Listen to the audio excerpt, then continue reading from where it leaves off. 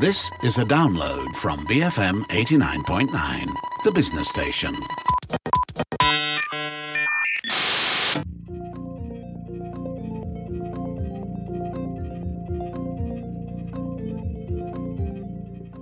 BFM 89.9, the business station. My name is Rich Bradbury. Welcome to Matt Splained. Well, Elon Musk is poised to buy Twitter. That's it. That's about as much of an introduction as we need today. As I said, Elon Musk is poised to buy Twitter.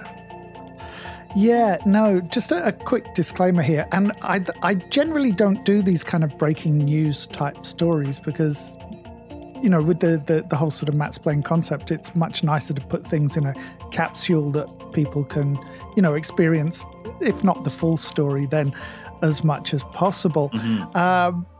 And we record this show on a Thursday afternoon, which gives the US pretty much an entire day to do weird stuff while we're sleeping. So this story is, you know, it's moving so fast that it could be, or what we're saying could be completely irrelevant or outdated by the time it is actually broadcast. Yeah. And in fact, between preparing this show on Wednesday and doing that sleep thing, the story changed, and I had to do 2 rewrites this morning, according to the stuff that came in.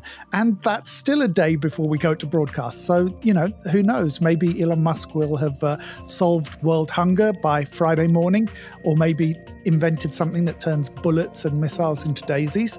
I mean, he once sold a flamethrower, so maybe that last one isn't on his to-do list quite yet. Yeah, maybe not there just yet. Do you want to, as far as we can then, before any of this might change, do you want to do a quick summary? Yeah, so we did that King Troll episode a couple of weeks ago, and an enormous amount of stuff has changed since then. I was actually hoping that that episode was the last time I would have to talk about Twitter for quite a while, but obviously things have moved on. So I'll do a quick fire summary if I can. So in March, Musk tweets about maybe starting his own social media company. That was at the end of March. In an SEC filing in early April, it turns out that while he was tweeting about starting his own social media company, he was actually already buying up Twitter stock, and that he emerged, in early April as the largest individual shareholder with a holding of about 9%. He indicated that his shareholding would be passive, only he changed his mind and decided to, he was going to be an interactive, I guess, shareholder, and was then asked to join the board, which he subsequently declined. Then he put together a group of investors or financiers and made a bid for the entire company, which would delist it and take it private. Mm-hmm. The board rejected that. They filed a motion that would dilute his shares if he launched a hostile takeover bid. Twitter founder Jack Dorsey jumped in, supporting Musk's actions. And this week, a revised offer has now been pretty much accepted by the board, and subject to SEC approval, that purchase could go through. Now, there are also reports that Twitter has lost hundreds of thousands of organic users since news of the takeover broke this week, and that Tesla, on the back of this news, has seen its stock value plunge, wiping more than $125 billion off the value of the company, which of course is equivalent to the purchase of 3 Twitters, and that Musk has been responding to tweets that could lead to harassment of some existing Twitter staff in contravention of an agreement he signed with Twitter about commenting on the company and its employees. Have I forgotten anything apart from fights with a Saudi prince and threatening to slash the board's salaries to zero? No, I think you've got it pretty much covered there. Okay, one thing I overlooked, I did forget to mention that he tweeted about turning Twitter's HQ into a shelter for the homeless, but he later deleted that. So, that joke about him solving world hunger by the time this comes out, it's possible. I mean, he looking to solve homelessness. I really don't want to go through the all of the minutiae of this story. You can Google it. You can run through the details far quicker than I can explain. So I'm going to concentrate today on what it means, or at least what we think it means, because this story is just an endless stream of speculation. There's physically too much stuff to read. In part, this is created by the way that the takeover is actually unfolding. This isn't a traditional corporate buyout. This is Musk essentially putting up his own money and taking on debt to finance the acquisition. And we're seeing details emerge on Twitter through Musk's own account. And of course, through statements from Twitter senior management and figures like Jack Dorsey. Some details even came out last week via a recent TED talk that Musk gave. So this isn't happening as press releases and official statements, and neither is it yet a hostile takeover, but there's an implicit threat that it could be if needed. So whatever the cost, Musk seems intent on owning Twitter. Now, there seems to be one really simple question here. Or why? Well, I wish there was a simple answer. Some people are saying Musk likes Twitter. It could be as simple as that. He likes the platform. He thinks it's been mismanaged for years, and he has the money to do something about it. Others say that there's a financial aspect. As some of the more business-focused comment has said, Tesla has become one of the world's top valued companies in a relatively short space of time, even though some of that value was wiped off this week. Yeah, less than 20 years, I think. Yeah, and Apple took about twice as long to get to the valuation it has now. And Meta, Facebook, fell out of those top 10 rankings earlier this year. Tesla is, of course, now making a lot of cars. It's making a profit, but it's still small in terms of, the scale of its production compared to companies like Toyota. Yeah. So that market value is still, fairly speculative. There's a lot of hypothetical value there. It rests on the assumption that Tesla is an answer to some of the problems that we have when it comes to things like fossil fuels and the future of personal transport. Do you think that's it? Well, the point of this episode isn't to neg on Elon Musk. He has a lot. Sorry, he has a lot of great ideas, but he's not unique in that. What he is unique is the way that he's able to bring those ideas to life.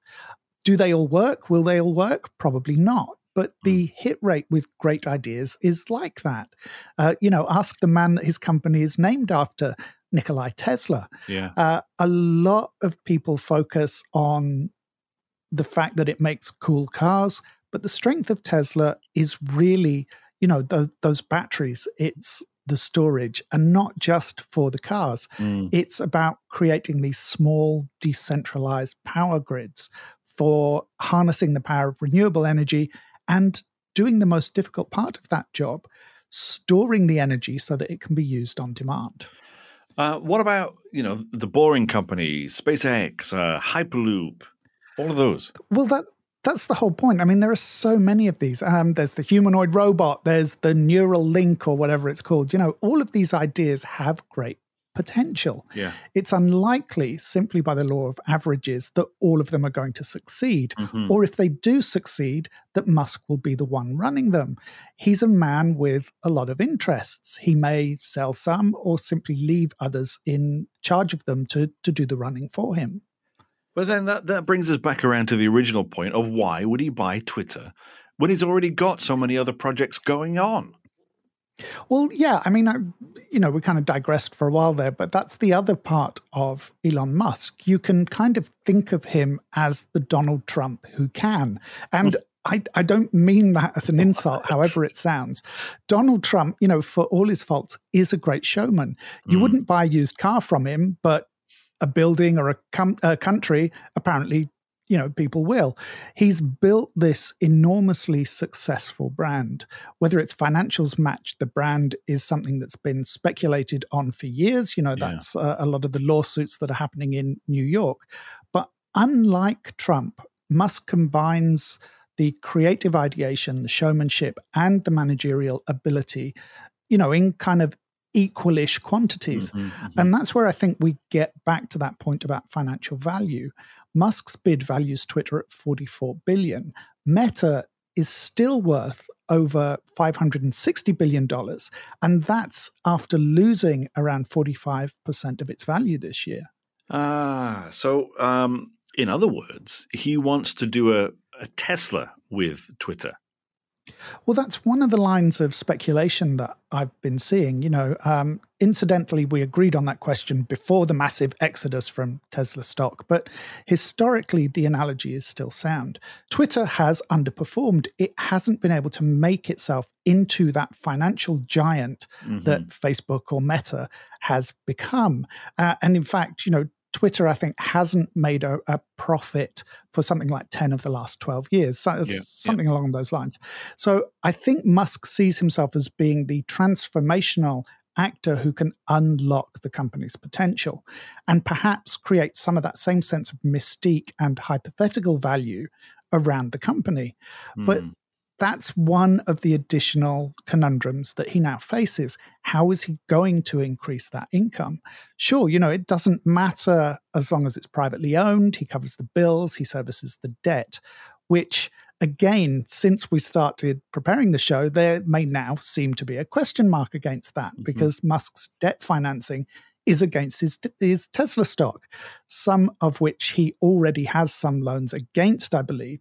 So that lack of investor confidence and that plunge in the share price hinges on fears that Musk may sell off some of his stock to meet calls on those loans or to fund the cash purchase component of Twitter and create a downward spiral in the stock. So the fears of him selling stock have created their own downward spiral.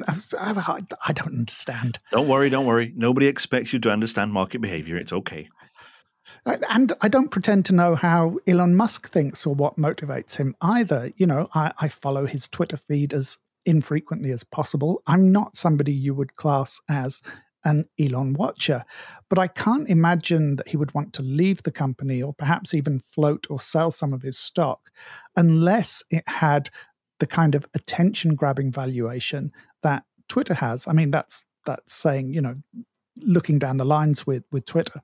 But I guess all of this is a really long way of saying he bought it because he likes it and because he can.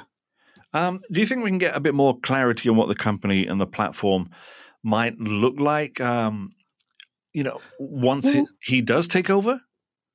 Yeah, I mean, apart from replacing the current board and joking about turning their building into a homeless shelter, I don't think we really know too much about what he would do, how he would shake up the company internally. I mean, I made a joke with someone today that maybe he'd relocate the staff to Mars on SpaceX, but obviously that can't happen.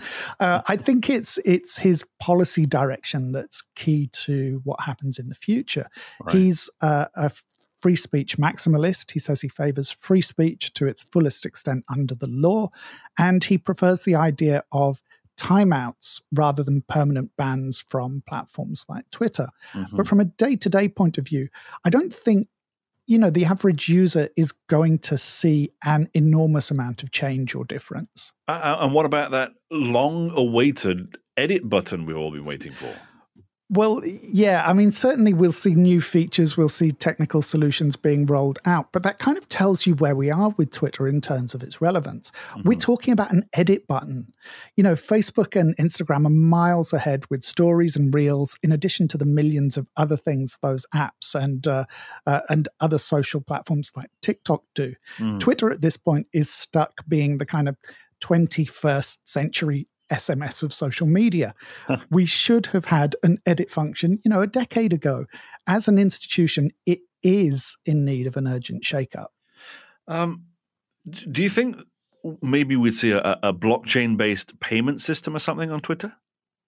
I mean, I'd be shocked if there wasn't something, if not already on Twitter's plans, then certainly in Musk's. I mean, he is a crypto king after all, and that would be something that a nimble message-based service could be quite adept at. rather than hidden under the bloat of the million tabs that Facebook seems to have these days. But it's that irony, right? That supposed generation gap with younger generations more adept at figuring out complicated technology. Yet those platforms with all the features are the ones that are hemorrhaging younger users or simply not attracting them. They're going to simpler, more streamlined services. So in terms of, I think, those day-to-day differences, at least to begin with, I think the biggest two impacts we're going to see, and this is what we'll get into after the break, are the renewed commitment to free speech and an opening up of the platform's API and algorithm. Interesting. Okay, hold that thought then. And when we come back, will Twitter's doors open to Donald Trump? Will they swing back around? And does anyone really care about Twitter anymore anyway? All that coming up here on Matt Splain on BFM 89.9, the business station.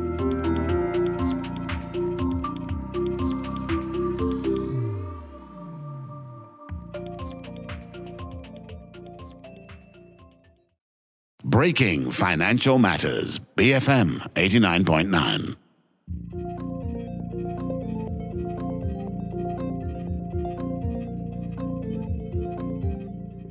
BFM 89.9, the business station. My name is Rich Bradbury. This is Matt Splained on this Friday morning. Now, Matt, before we go into the obviously we're talking about Elon Musk taking over Twitter. Before we go into the free speech and algorithmic components, where is Jack Dorsey in all of this? What's he doing? Well, Dorsey, of course, despite being a major shareholder, stepped down from his position as CEO of Twitter in November last year.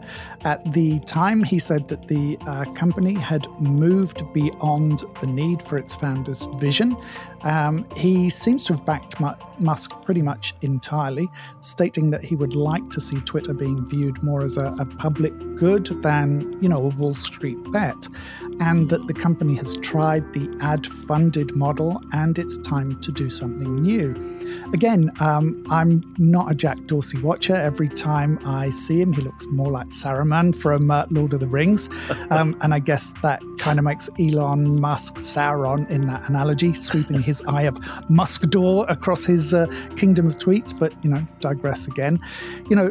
Dorsey probably thinks he's Gandalf. He isn't. He's Saruman.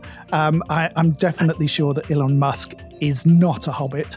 But, it's been reported that Dorsey would stand to pocket almost $1 billion in the deal, as well as having a seemingly kindred spirit running what used to be his company. What do you mean by seemingly kindred spirit? Well, for starters, I know Dorsey hasn't had things his own way. He's even when he was CEO, he was responsible to the board, he was responsible to shareholders. Mm-hmm. But he is part of that ancien regime that Musk deems to have failed its users. We've also seen a rush from right-wing and conservative voices in the US to embrace Musk because of their perception that Twitter has a liberal bias and that its algorithms silence them, and also because of the banning of high-profile right-wing personalities like InfoWars founder Alex Jones, and of course Trump and others. But as Musk himself points out, he tends to be fiscally, pretty much a libertarian, and socially he's pretty progressive. Neither of these things fits comfortably into today's right-wing ideologies or narratives. But before we get into that whole freedom of speech farrago, let's talk about the algorithm. Yeah, because nothing says stay tuned like saying, let's talk about the algorithm. Just doing my bit for the bottom line. Never say I'm a team player. You mean not a team player? Sure, you can think that. I don't know how many of our listeners use Twitter, but, that's a point that we'll bookmark for later, by the way. But its algorithm is really annoying, way more annoying than Facebook's, and Facebook's is already really annoying. I'd describe Twitter's newsfeed algorithm as wheedling versus the desperate and cajoling that you get from Facebook. Now, Musk has made it clear that he would like the algorithm to be opened up. In fact, Dorsey and his replacement, the current CEO, Mr. Agrawal were already working on ways to open up the API and allow people to use it the way they want. That would give people much more granular control over whose content they see and when they see it. Speculate then. Tell me what that would look like. Well, I think it's too early to say from a general user perspective. Twitter, it really isn't user-friendly. No. You really need third-party apps to get the feed to consistently load sequentially by time. In its early days, Twitter was good for a few years, but once it went truly mainstream and it got really busy, it was hard to keep up with your feed. So those third-party apps can help. But unless your job involves using Twitter, why would you put so much effort into managing it? Something like Instagram Reels, it clickbaits me because they know I have a simple trigger. Cat videos. Twitter sends me notifications about breaking news tweets from politicians I don't follow and don't care to follow. I don't think I follow any politicians on Twitter. If I do, they're definitely on mute. Is that your manifesto? Matt mutes. It pretty much could be.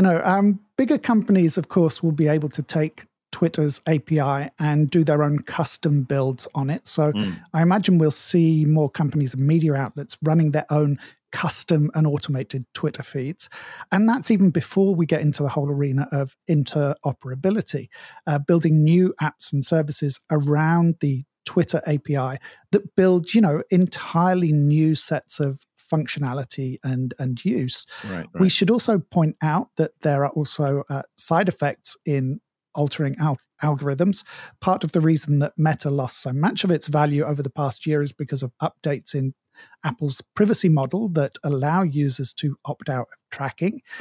This has led to increased advertising costs for small businesses because they can no longer micro-target as effectively as they could before using platforms like Facebook. So that requires a larger spend and a wider net to catch the same audience. And of course, that's put a lot of people off using these kind of targeted ad services entirely. And of course, the bigger companies were already starting to question the effectiveness of targeted ads and the static audiences of a lot of the social media platforms, even before Apple's changes came into effect last year. So then how does that all square with the ad-funded model? Sure. I mean, if you were Toyota, you wouldn't want your custom feed to be full of Nissan ads. So, Jack Dorsey sort of hinted that he thought that ad-funded model wasn't working well for the company. So we would have to see how Musk intends the company to fund itself. We mentioned the kind of blockchain aspects a little bit earlier. Subscriptions, perhaps, although how many of Twitter's millions of users would be willing to pay is anyone's guess. That interoperability has a lot of potential, essentially taking a license fee or a cut of profits from companies that bake the API into their own apps and services. Right. But as I said, my bet would be those blockchain-based services. Both Dorsey and Musk have previous experience with payment systems, Dorsey with Square, I think, and Musk with X.com, and of course, more notably, PayPal. I'm not sure at this point how Twitter would position itself for that progression to the metaverse, although its short format does make it, pretty viable for the kind of invisible voice-based applications that we discussed on last week's show. Okay, let's move on then to the implications of that revised approach to free speech. Let's hear about that. Yeah, so Musk sees Twitter as an open forum for discussion, a global market square where people can air grievances and share ideas. So some of the criticisms that I've seen of this position suggest that, this is a very kind of early noughties kind of position. It's kind of influenced by the color revolutions in the Middle East and Eastern Europe, where Twitter became that alternative news source and rallying point. But the world has moved on. Those same platforms have become disinformation, dissemination points for the same regimes that they were once used to challenge. Right. And we're seeing both public and government voices calling for more regulation of social media platforms to curb, hateful and unpleasant content, harassment, all of these kind of Right. negatives or things that are perceived as negative goods. So then what does that look like from a legal point of view? Well, that's where it gets muddy. I'm not saying that Musk falls victim to this, but there seems to be an element of groupthink that free speech across the so-called free world is based on the US model. So the US has regulations on free speech that are actually remarkably simple. It's essentially the First Amendment of the Constitution. And that amendment gives great protection to companies hosting other people's speech from prosecution for what's said on it. But that's not the case outside the US. Now, the EU is, I think, implementing in the process of implementing its Digital Services Act. Under this legislation, tech firms have to do a lot more than they're currently doing to police what the EU defines as illegal content, and they can potentially face fines of billions of euros for not doing that. The UK is preparing a more contentious piece of legislation, its Online Safety Bill, which detractors have decried as overreach and censorship. So speech is policed in very different ways outside the US, especially in countries that don't have those same constitutional or explicit free speech protections. And that is actually, obviously a lot of the countries we know.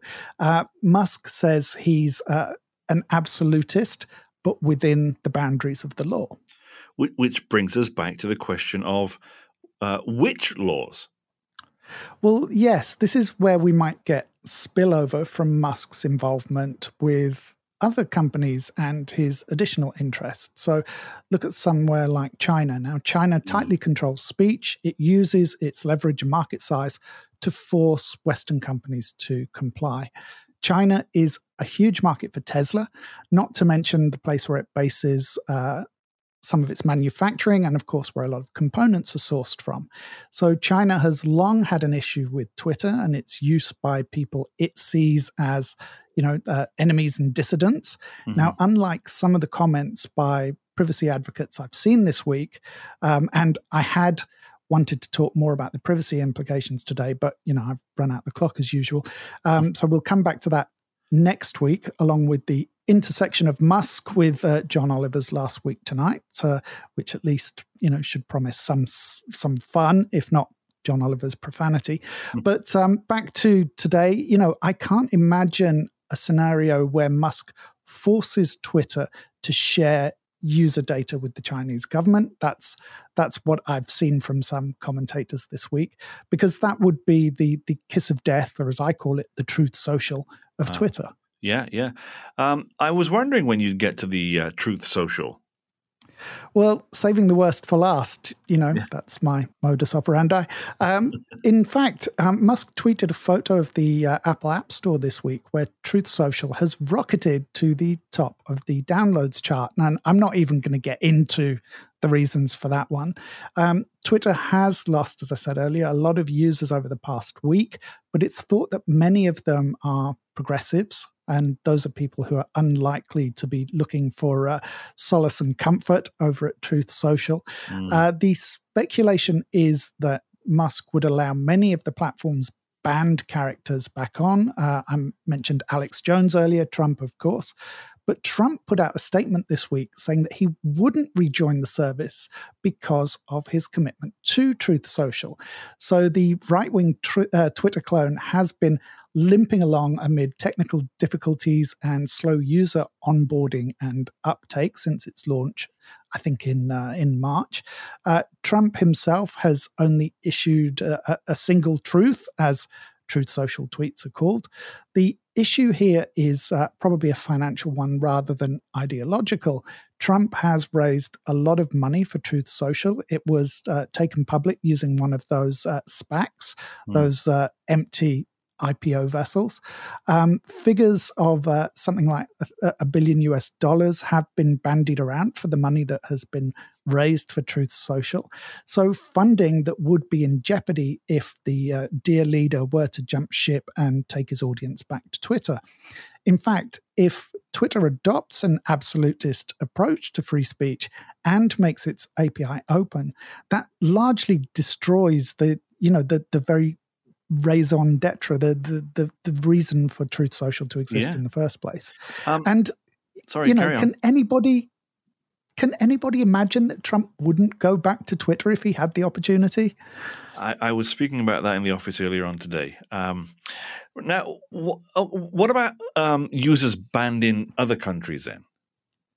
Well, that's where this issue of legality gets more complex. So one example that I read, I think it was in The Guardian, about the delightful commentator Katie Hopkins, who has been deplatformed by Twitter, that if her content continued in the same way that had deplatformed her in the first place, it could contravene those new hate speech and online behavior rules being drawn up by the UK government, leading Twitter back to, looking at those point of principles. Does it follow those diverse global laws and restrict access? Or does it stand on principle, allow them to stay on the platform, and of course, take the fines that come with that behavior? Mm-hmm.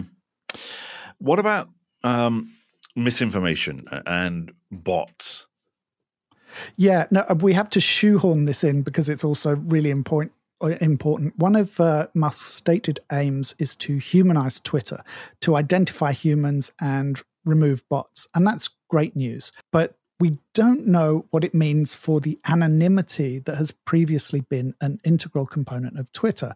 Yeah. So how will humans identify themselves? Does it mean tying your online identity to your real world one?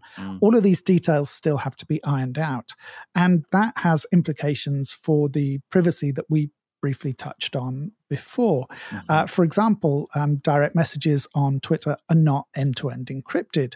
So could that mean that Musk had the ability, and I'm not saying that he has any incentive or wish to, but would he have the ability to look at messages between executives at companies that compete in various sectors with him? Right. Of course, all of this is wait and see, because we don't even know if the SEC is going to approve the bid, because again, this isn't a business as usual type of takeover. Final question then, how is this, well, not final question. How is this takeover impacting the way you see Twitter? Well, it hasn't really. I mean, in that previous episode, I called Musk the king of the trolls, mainly because, we can't use the standard phrase that describes people who post like he does. Now, I loved those early years of Twitter. You could have genuine chats with random people.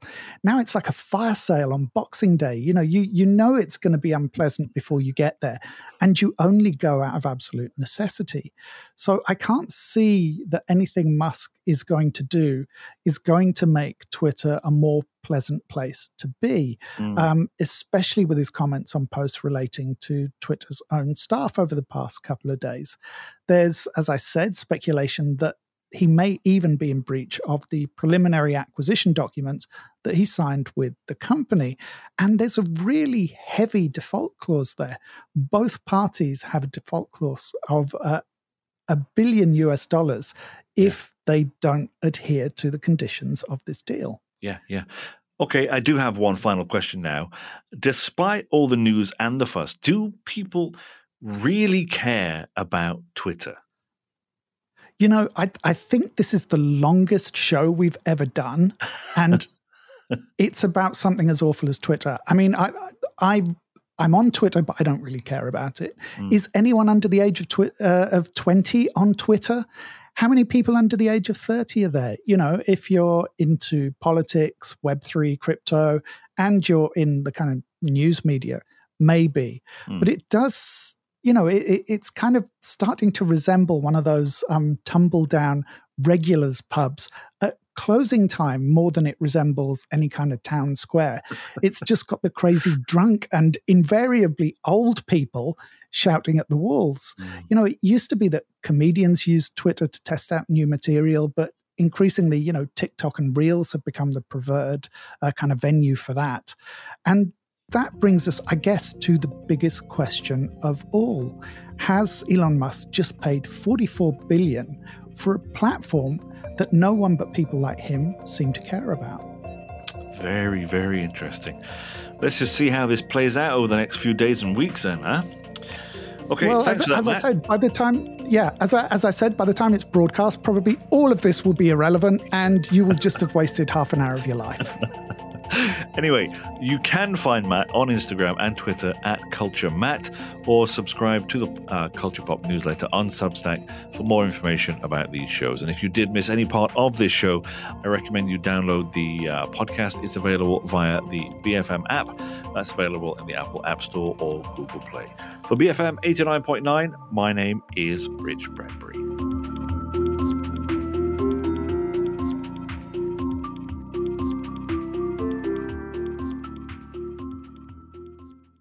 Thank you for listening to this podcast. To find more great interviews, go to bfm.my or find us on iTunes. BFM 89.9, the business station.